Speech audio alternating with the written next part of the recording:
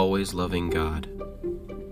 Philippians chapter 2 and verse 12 says, "Wherefore, my beloved, as ye have always obeyed, not as in my presence only, but now much more in my absence, work out your own salvation with fear and trembling."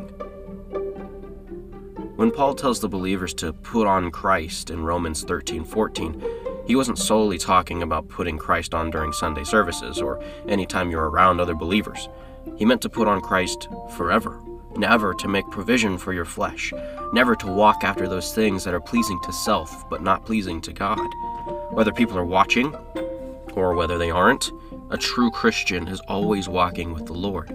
They're always in conversation with Him and always looking to see how they can please Him. It's not about posting a Bible verse on social media or a picture of your coffee and Bible time. Just simply love God. No one else has to see it if you truly love Him. I love my wife, but I don't flaunt everything we do together so that everyone else knows that I love her. The only thing that matters to me is that she knows that I love her. I could care less about what everyone else thinks about my love for her, and it should be the same in our walk with God. If you enjoy this devotional, you can buy the full 365-day devotional of Focused Fear anywhere books are sold.